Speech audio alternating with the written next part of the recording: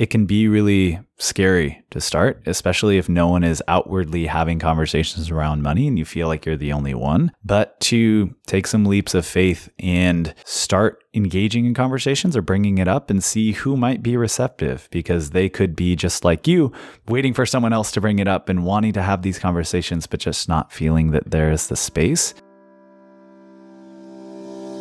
Welcome to Beyond the Dollar, a podcast where we have deep and honest conversations about how money affects our well-being. I'm Sarah Lee Kane, founder of High Fiving Dollars. And I'm Garrett Philbin, the founder of Be Awesome Not Broke. As money coaches, we want to give you space to explore your relationship with money. The guilt, stress, exhilaration, and fear, no topic is taboo. In this episode, we talk about how finding like-minded community is crucial when making progress toward your financial goals. We also talk about how to engage in conversations with friends and family around money, and how to get the conversation started if you're worried about talking directly about finances.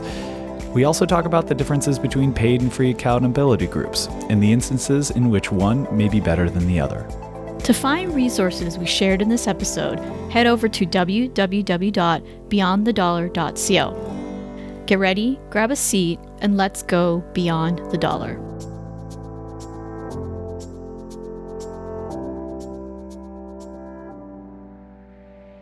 Hey everyone, welcome to another episode of Beyond the Dollar. Today we're talking about the power of accountability, or basically finding your tribe. And the reason we really want to talk about this is that Garrett and I have found that when we've been coaching our clients through really leveling up in their finances or making these really great changes in their lives, it was really difficult for them to find people who actually understood what it was they were going through and what they were trying to achieve. And Garrett, what do you think?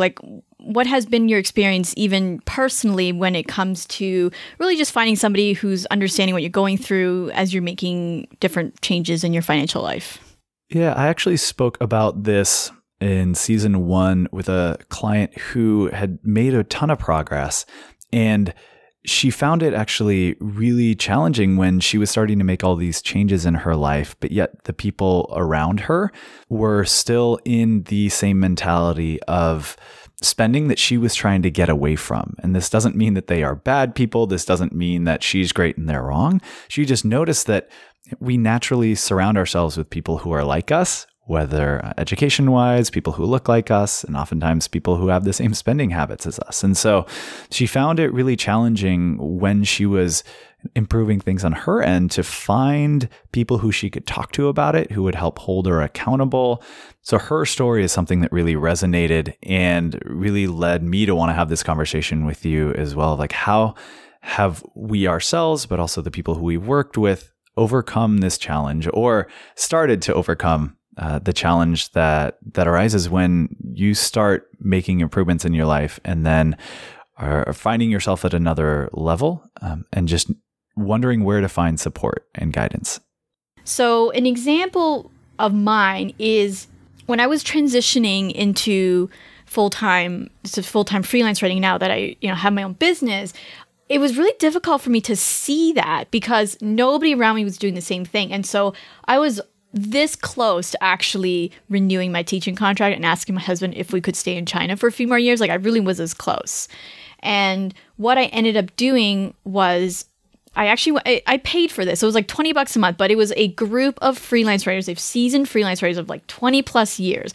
And so I was poking around the forums, asking questions and reading what other people had to say in terms of questions that they had about their own freelance writing business. And so that I attributed really heavily to my success because I was able to see that if all of these freelance writers can thrive for 20 plus years, this is pre-internet, all these cool fancy apps that I can use now. If they are able to thrive, so can I. And so that really attributed to my success. So that was something that you went and sought out specifically around the career that you wanted and or were building. So for people who are making some changes financially and finding out that the people around them or their community isn't as supportive or isn't at the same place that they are now starting to find themselves, how do they search out accountability networks or find that tribe? What are some ways that you would suggest that they can seek out those people? if you don't feel like you literally anyone around you that you can talk to, then go online. There's meetup.com, there's nonprofit organizations, and I'll be happy to list. And Garrett will also kind of contribute to this list of resources in the show notes that you can take a look at. One really interesting thing, I think I was talking to Garrett about this pre-recording, is so a friend of mine actually ended up saving couple $1,000s within a few months. And so she actually thanked me because I had no idea that this was going on. But whenever we would go out to lunch or we just kind of go for walks around the park, she would start asking me questions here and there about, oh, where do I look for ways to improve my credit score? I think one time she was asking about how do rewards work in a credit card. And I would just send her like different resources, so websites or books. And so what ended up happening was all these questions that she was asking, I didn't even really think about it, were very relevant to her own life. And she did it in such a way where it didn't sound like she was the one wanting the advice. Like it just came up very casually in a conversation about credit scores, very casually about like, oh, what are you writing about this week? And I'd start talking about bank loans. And so she's like, oh, how does that work? And then she'd go home and just search this for herself. And so because of all of that, she basically said, thank you because of you and because of me asking these questions and the fact that I could trust to ask you these questions, I've saved all this money. So that was really cool to hear. So she already had you in her life in that example. Right? Yes. So for people who don't have someone in their life, Meetups, Facebook has a ton of communities that you can search for. Mm-hmm. Anything else that people can just start looking and searching and starting to find to start engaging in those questions, right? And I think that is a great suggestion of, hey, it's not for me, it's for a friend, right? It's for not, you don't have to make it seem like it's always for you if that's something you aren't comfortable with. And I would almost argue, and again, this is not true in all cases, but I would almost argue that there is at least one person that you feel like you can trust. It could be your spouse. Be like, hey, listen, this is really what I really want. I want to open up the lines of communication. Let's say you want to get your master's degree and it costs a ton of money, right, to do that. So tell your husband or your spouse or your partner and say, like, listen, this is a goal of mine. It's really important. And I would really love to start having conversations and just see where this can go. Frame it as like a life goal. This is what I suggest to people who are arguing with their spouse about money, is that don't talk about money, talk about what you want to do with the money. And so there's always someone you can confide in that, and you don't think you can talk about money, but there are ways to sneak money into it. And so, for example, with your spouse, like think of a life goal. Like let's say maybe you really want to get your master's degree, or within 5 years you want to buy a house. Like that involves money, right? And so clearly you have to have accountability to reach that goal. You're going to have to look up, mortgage brokers or real estate agents. All of that involves money. You got to calculate the cost. Can you afford it? Is it in your budget?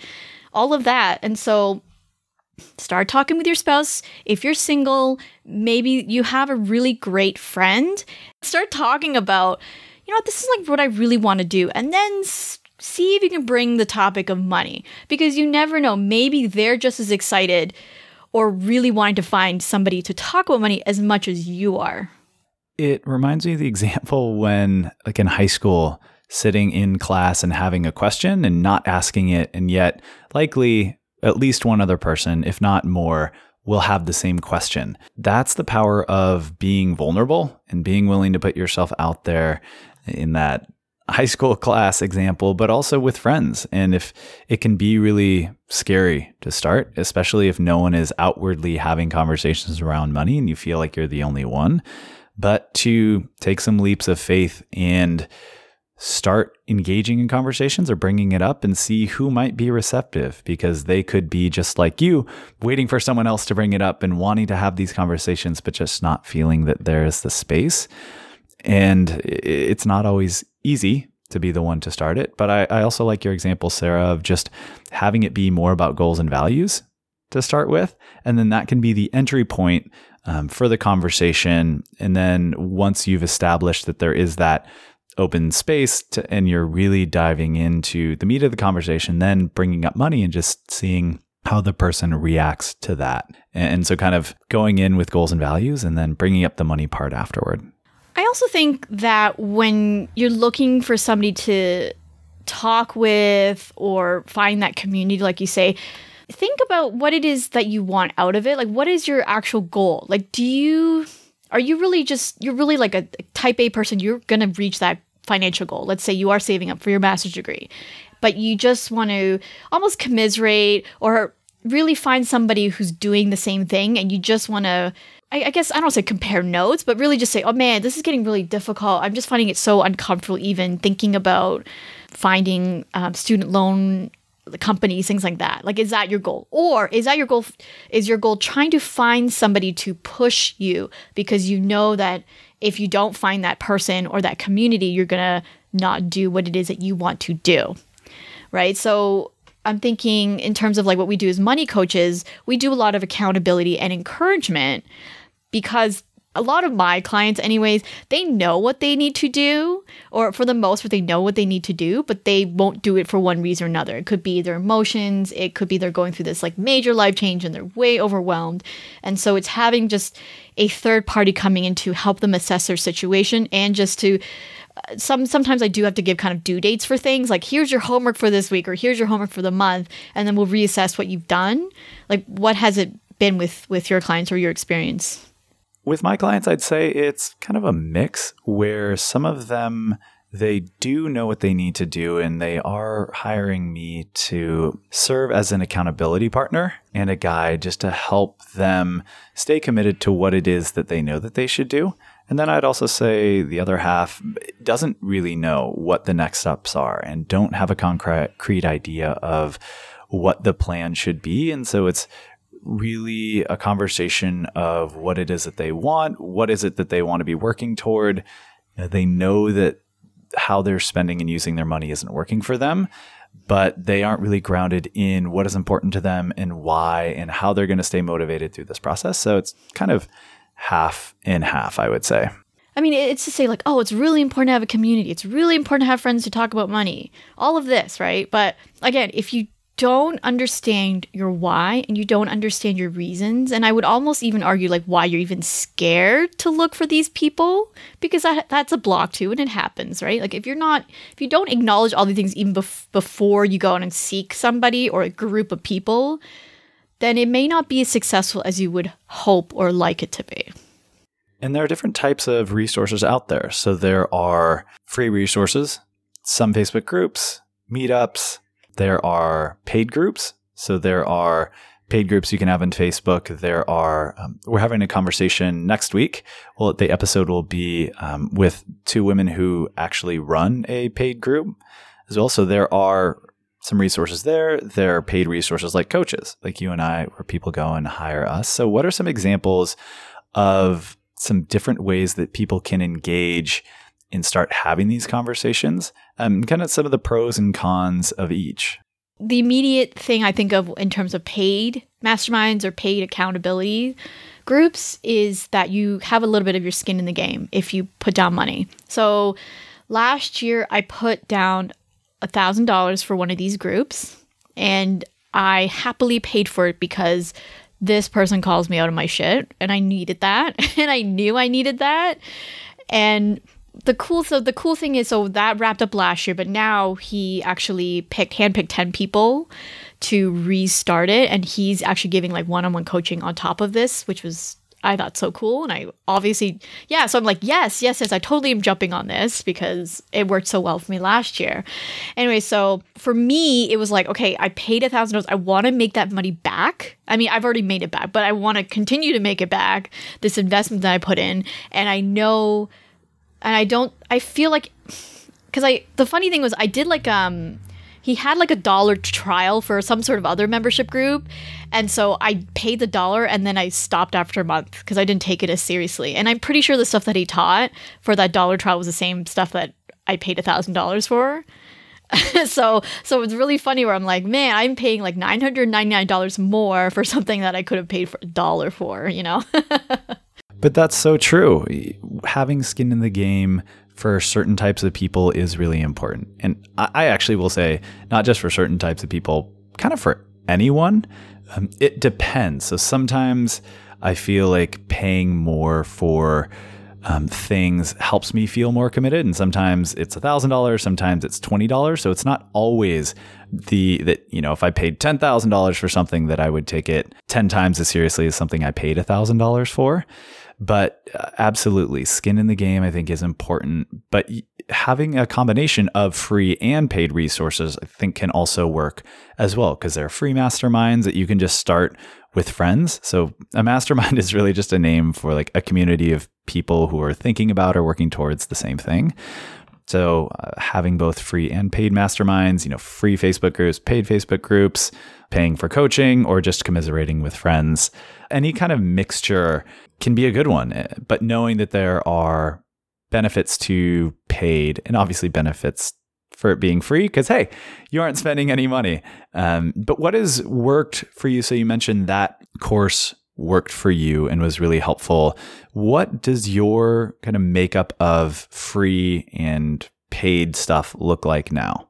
Okay, great question, because I was going to say, don't mistake paying for a product to solve your problems much faster or much easier. Like, you still got to put in the work. And I paid for accountability groups and I haven't used them because it was just like the thought of paying for it that somehow made me feel better, but I actually didn't put the work to progress. And so one of them was actually, it was another writing group, and it was specifically to help me break into a certain market. And I did nothing with it. Like, I don't even remember how much I paid. I ended up canceling it because I realized, I'm not going to do anything with this. Like, me paying it does not mean it's going to magically happen like that. The cons of it is, if you're not careful, if you don't really know the person that's leading the group, like if it's a leader and they're leading this group, or let's say you're paying a money coach, or even something like Weight Watchers, that's an accountability group, right? Like, if you're not going to show up, you're not going to do the work. It doesn't matter if it's a paid one or a free one.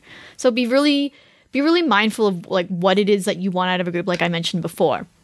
So in terms of free, like all of my mastermind or communities with fellow colleagues, like fellow freelance writers, fellow business owners, have always been free.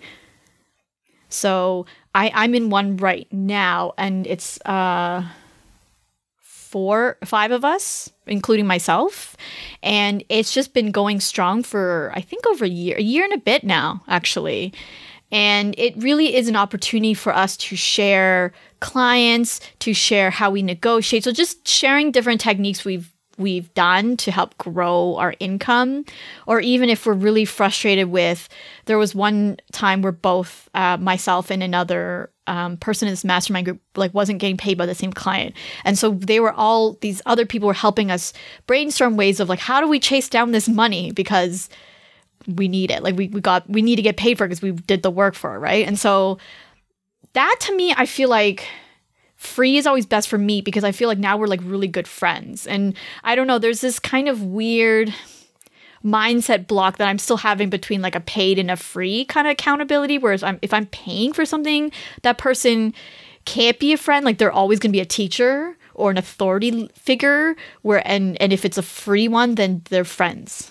Well, thinking of where people are who are listening to this podcast, so if they are just wanting to engage in more conversations around money and don't feel like they have people in their circle to do it, probably free, just finding community and being able to engage in conversations is the easiest step to do. And you did make a good point that, if you pay money for a course, it's important that the work isn't going to magically be done just because you paid for it. And in the same way, joining a free Facebook group or meetup, you still will need to attend. You'll still need to be engaged, ask questions, be vulnerable.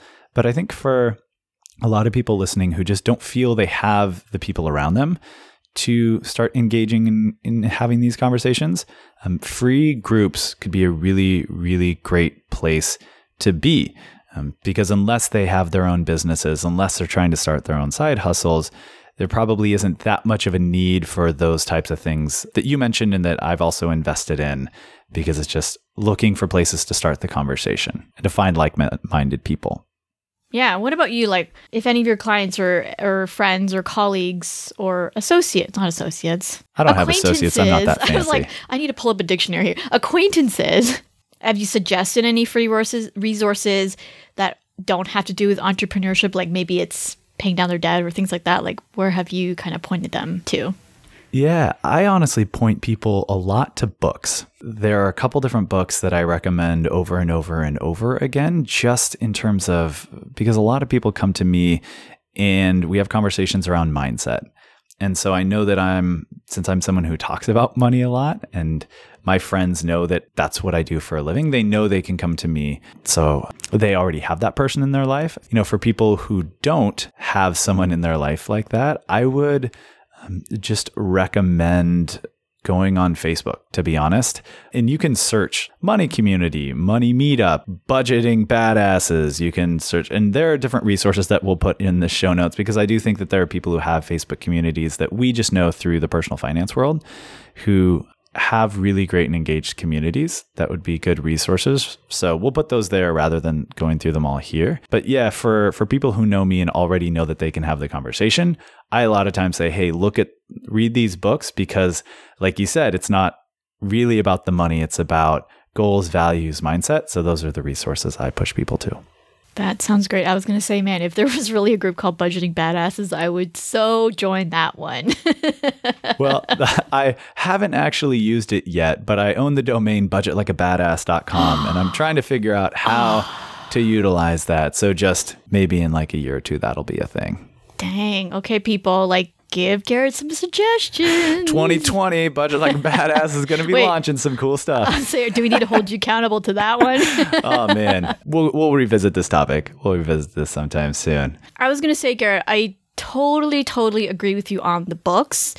I remember when I first started even learning about budgeting or paying down my credit card debt, I actually didn't feel like there was anybody I could talk to. And it wasn't that I didn't trust the people around me. It was like I didn't feel confident enough in knowing the types of questions I wanted to ask, or I felt so overwhelmed I didn't even know where to start.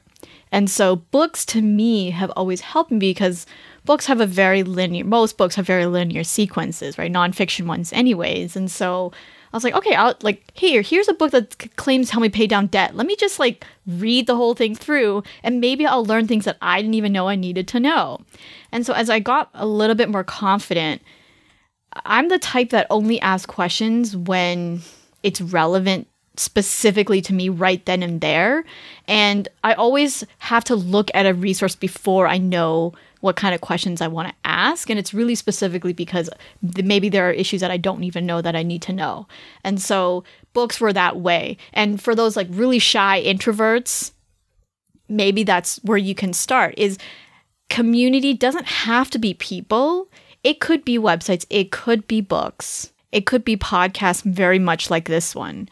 Because Garrett and I created this for you. And we are so passionate about talking about this topic that we're recording how many episodes, that we planned out how many episodes for season 2. We hope that you feel like you can talk to us, or that you can listen to what we have to say or our guests have to say and feel like you're part of this conversation and that you're part of the community on Beyond the Dollar. Tying that back into books, is a lot of them actually now have their own communities that have sprung up around them. So like Jen Sincero's, You Are Badass at Making Money. You have The Millionaire Next Door. A lot of these other books have communities that have sprung out of them. So if you read a book and really like it, you can then type in the name of the book and add the word community or group. More often than not, there'll be communities on even different platforms. So if you gave up Facebook, you can find communities that exist across a lot of different platforms. So that's a good thing too, is knowing that if you really like the book, odds are other people have as well, and that some community out there exists because of that. Yeah, and if I remember correctly, I think Garrett and I bonded over a few books that we read when we first met. Specifically, I think Michael Singer's book. And okay, that had nothing to do with money, but that's an example of us, I was going to say fangirling. That is not the term I wanted to say. It's cool. Fan peopling. Fanning. No, wait, that's fanning over a book. Fawning. Maybe fawning. Fawning? Okay, fawning. Well, anyways, everyone, I hope you really enjoyed this conversation. I know that there's a lot more about it that Garrett and I do want to talk about. And so if you feel like this episode has benefited you in any way, you want to learn more resources, or you have questions relating to any of your money concerns, anything like that, like feel free to tweet us, email us hello@beyondthedollarco.co, and we'd be more than happy to record another episode that relates to the idea of community. Wrap up question. This is for you ladies and gentlemen out there. And again, tweet us or email us is, who is one person, resource, or community that you can reach out to and engage with in a conversation around money today? Thank you so much, everyone, and we hope to see you on the next episode of Beyond the Dollar. Thank you so much for listening to this episode of Beyond the Dollar. If you enjoyed it, please subscribe so you'll be the first to know when new episodes are released. And if you can think of one awesome human who would connect with what we talked about today, we'd love you forever if you shared this episode with them. Thank you again so much for listening, and we'll catch you on the next episode of Beyond the Dollar.